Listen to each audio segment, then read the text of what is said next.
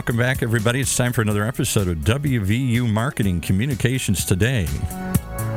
Brought to you by the good folks at West Virginia University. It's a syndicated show that sits squarely at the intersection of data-driven decision-making and modern marketing practices. So here we are coming at you deep in the bunker somewhere. Whitney Drake. Hey, Whitney. Hey, thanks for having me. Okay, I asked, we tried this earlier in the day and had a little trouble, so we're doing it again here. And I asked before, are you deep in the General Motors bunker? There must be one for the special executives, 20 stories below the street level.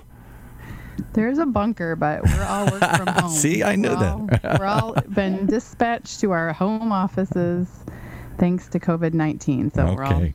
Well, today you're going to talk about something equally as mysterious and strange, the yin and yang of positioning and branding. I didn't know there was a male and female part to this. I didn't know there were two sides. I think it's more about the rational and the emotional side. But Andy, the founder and president of Cunningham Collective, a marketing, brand, and communication strategy firm dedicated to bringing innovation to market, is going to tell us more about it. So welcome, Andy.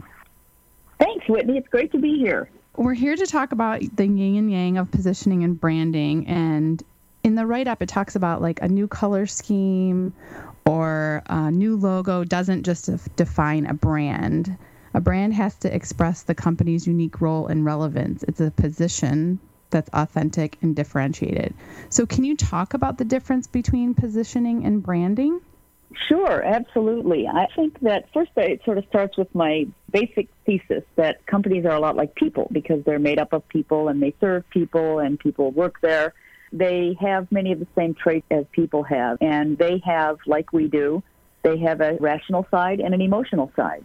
And I look at positioning as the rational side of a company. It's the very basic description of a company's role and relevance in the marketplace, and that must reflect their business strategies. But it's a very basic, rational description of who they are and why they matter.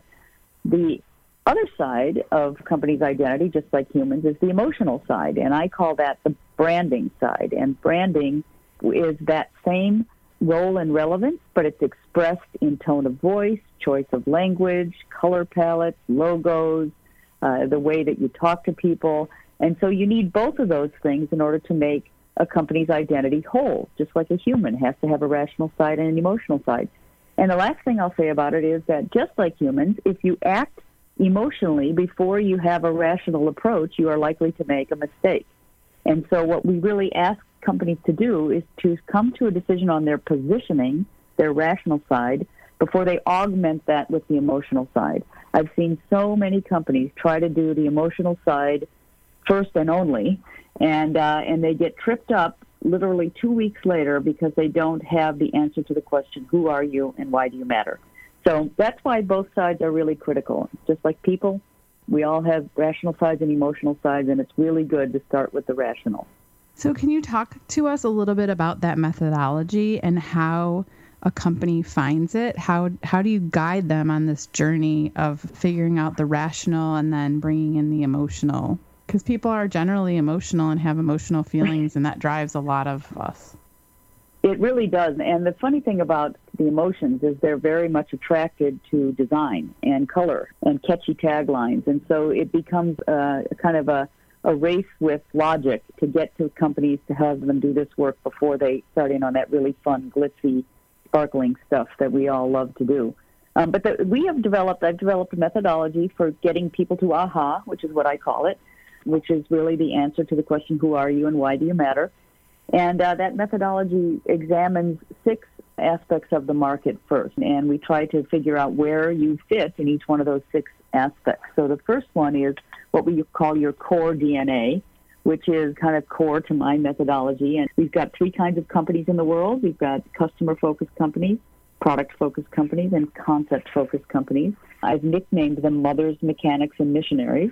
And when you understand which one of those you are, you can use that as a differentiator. For example, if you're a mother company or a customer-focused company and you try to pretend like you're a concept company, you're not authentic in the marketplace. So it really helps to understand what your DNA is, or what I like to say, to understand what you're made of so you can make something of it.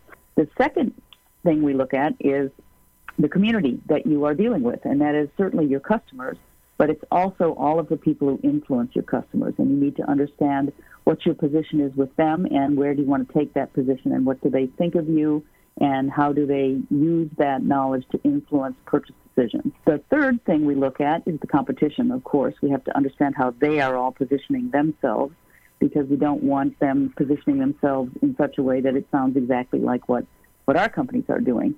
So that's understanding competition and differentiating yourself from them is critical. So we spend a lot of time on understanding what your differentiation is. We also look at the context in which all of this is happening. Context is what's going on in the world. And right now, we all know there's a lot going on in the world right now. So that's why a lot of these advertisers have had to pull their ads because it is out of context with what's going on in the world. But your positioning has to resonate with what's going on, contextually speaking, in the world. And then we also ask you to come up with a handful of criteria for what it actually is that is going to make a good positioning statement, i.e., it must appeal to millennials, or it must be consumer-oriented, or it must appeal to IT departments, or whatever. We ask our clients to come up with a list of criteria. Anyway, that's a lot of talk there, but that's what the methodology examines before we actually figure out who are you and why do you matter. That's awesome. I love mothers, missionaries, and mechanics. So you have had a great opportunity to work with some amazing clients. So are there a few examples of mothers, missionaries, and mechanics you could share with us? I'll use examples that everybody in the world kind of knows because some of these companies I've worked with and others I haven't. But let's start with a mother company. I think we're all familiar with Zappos, which is a very customer-focused company, and their founder, Tony Hsieh, wrote a book called Delivering Happiness. That's very clearly a mother-oriented company. Another mother-oriented company is Disney. Disney is all about creating happiness, and they do it through the experiences that they deliver. So those are a couple of great examples. Another example is Hallmark, the greeting card company. We've done some work with Hallmark. They are also a very mother-oriented company because they're all about caring shared, and I think that comes through in all of their marketing. So those are some mother companies, some more mechanic-oriented companies that everybody would recognize. I think people probably are familiar with Oracle, the giant IT software company. They're very much a mechanic. They're about the product. Microsoft is also very much a mechanic company. And in the world of retail, Walmart is also a very mechanic company. They're very much interested in the product that they're delivering and how they deliver it rather than the actual customer service side of it. And then my favorite, of course, and everybody's favorite, are the concept-oriented companies or the missionaries.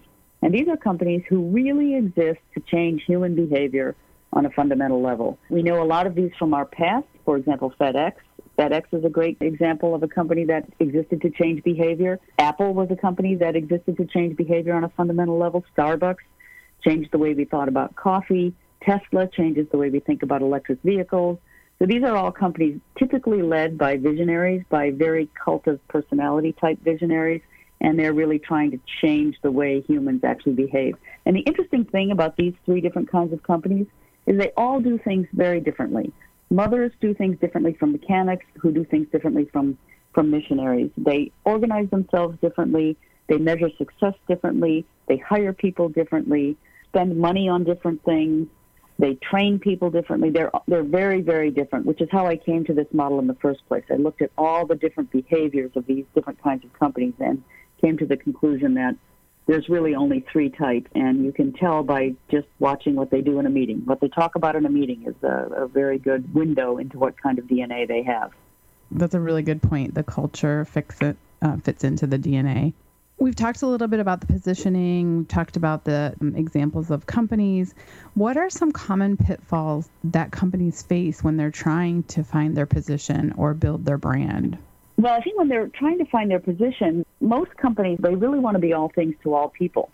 And so you sit in a meeting where people are trying to talk about their position, and instead of staking out a point on the map, they want to stake out an entire region on the map, right? They can't let go of certain parts of who they are in order to stand for something. And so it's very hard to get them to narrow that down. I liken it to, you go into your closet, and if you have 50 pairs of pants and 40 blouses and 16 sweaters and 95 pairs of shoes, it's very hard to make a choice for what it is you're going to wear. Whereas if you go into a closet and you only have 10 choices of each of these things, it's so much easier to make that decision. So less is really more, because you can stand out better when you show up as one thing as opposed to showing up as 50 things. People can't absorb that much. It's too difficult for them to understand. It's true. I've thought constantly about just having a uniform so that I don't have to make a decision. And I love shoes, so. I love shoes too. I have so many shoes. I'm not a good example of this because I could never wear my shoes out. My husband doesn't understand that, but I build my outfit around my shoes usually. So that's where my decision begins. So what are you wearing during this pandemic? I've got a bunch of sneaker type shoes. That's what I'm wearing. I've been wearing all my sneakers. I've been rotating, and I went to wear a pair the other day and realized that where I had purchased them did not take the security code off. So I was super sad. I couldn't wear my new pair of sneakers. Bummer. And you can't go get it taken off. Yeah. No, I was very disappointed. I thought about, maybe I need to order another pair of sneakers, and I slowly toned myself down. So. You talk yourself off the ledge. I did. Oh, that's good. I want to talk a little bit about a couple of highlights from your career, examples of things that you've seen that are aha moments that you could share. So my favorite aha moment, I was really lucky when I was a very young person to have wound up getting a job with an agency called Regis McKenna launching the Apple Macintosh. And I got to spend 2 full years working extremely closely with Steve Jobs when I worked for Regis McKenna, and then I went off and started my own company and got another 3 years of Steve Jobs. But the aha moment was really the day that we launched the Macintosh. It was on January 24th, 1984. I'll never forget that day. And I had spent the previous 6 months really trying to make the world understand what this computer was in a non-disclosure sort of way. So we had chosen 100 influencers out in the world, and I had spent our team and me spent time introducing them and educating each one of these 100 influencers about the Macintosh. And on the day that we launched, it was done at De Anza College in Cupertino, California, and we had the media there. And it was an emotional moment. The entire Macintosh team burst out into tears. It was incredible. But on my drive home, I turned on the radio, and I heard all of these radio announcers on every channel talking about the Macintosh and using the exact same words that I had educated them with for the previous 6 months. And that was the biggest aha, I think, of my career, where I said, you know what? This stuff really works. This PR stuff. It was your home run. Magic. That's amazing. Yes, exactly. It was really the biggest aha moment I think that I have ever had. But there's been others, but that was life-changing. That's fantastic. We're doing an abbreviated version today, so I want to ask 2 questions in one, and I think will probably be the end of it. What trends should we look for in the coming year? And then how do we find out more information about your methodology? The trends that are happening right now, and there's 2 things I'm going to talk about, and they both relate kind of to this pandemic thing.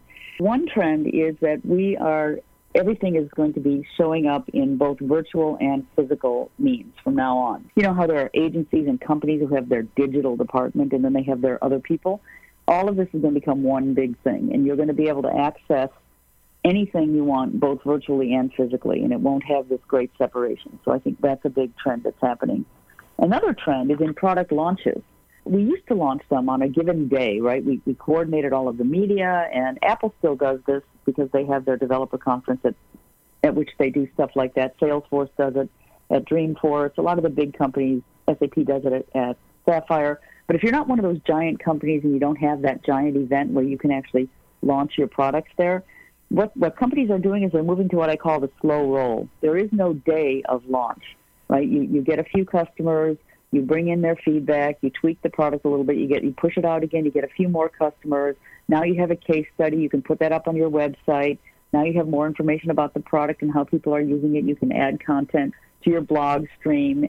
Just kind of a slow roll, right? And that is a huge shift over the way we used to launch products. So I think those are 2. One more, I'll give you one more trend, and it's what I call SaaS-lash. So SaaS meaning software as a service, and lash as in backlash. So I've nicknamed this new trend SaaS-lash. And even before the pandemic, we started to see fatigue in corporations around buying SaaS software.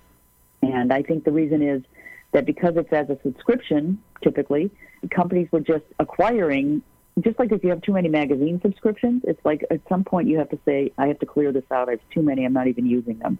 And that's what's been going on in the enterprise recently is they've got too many SaaS products and they've just sort of stopped buying new ones. And now with the pandemic, they're even more stopping than they were before. So those are sort of three trends that I see happening in the world. And then I think you asked me how to learn more about the methodology. Well, I would just love it if you guys would buy my book. It's called Get to AHA, and it's available on Amazon. And it's written so that anybody can understand it. You don't have to know one single thing about technology or marketing, and you should be able to understand it. And it's a very clear methodology, and it ends with 6 case studies of companies that have gone through the methodology with us.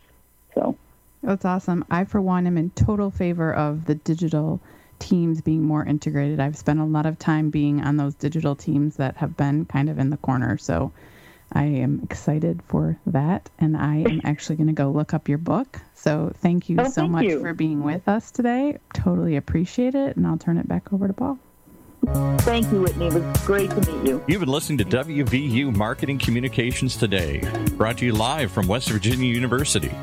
A weekly program that sits at the intersection of data-driven decision-making and marketing practice, only on the Funnel Radio Network, for at-work listeners like you.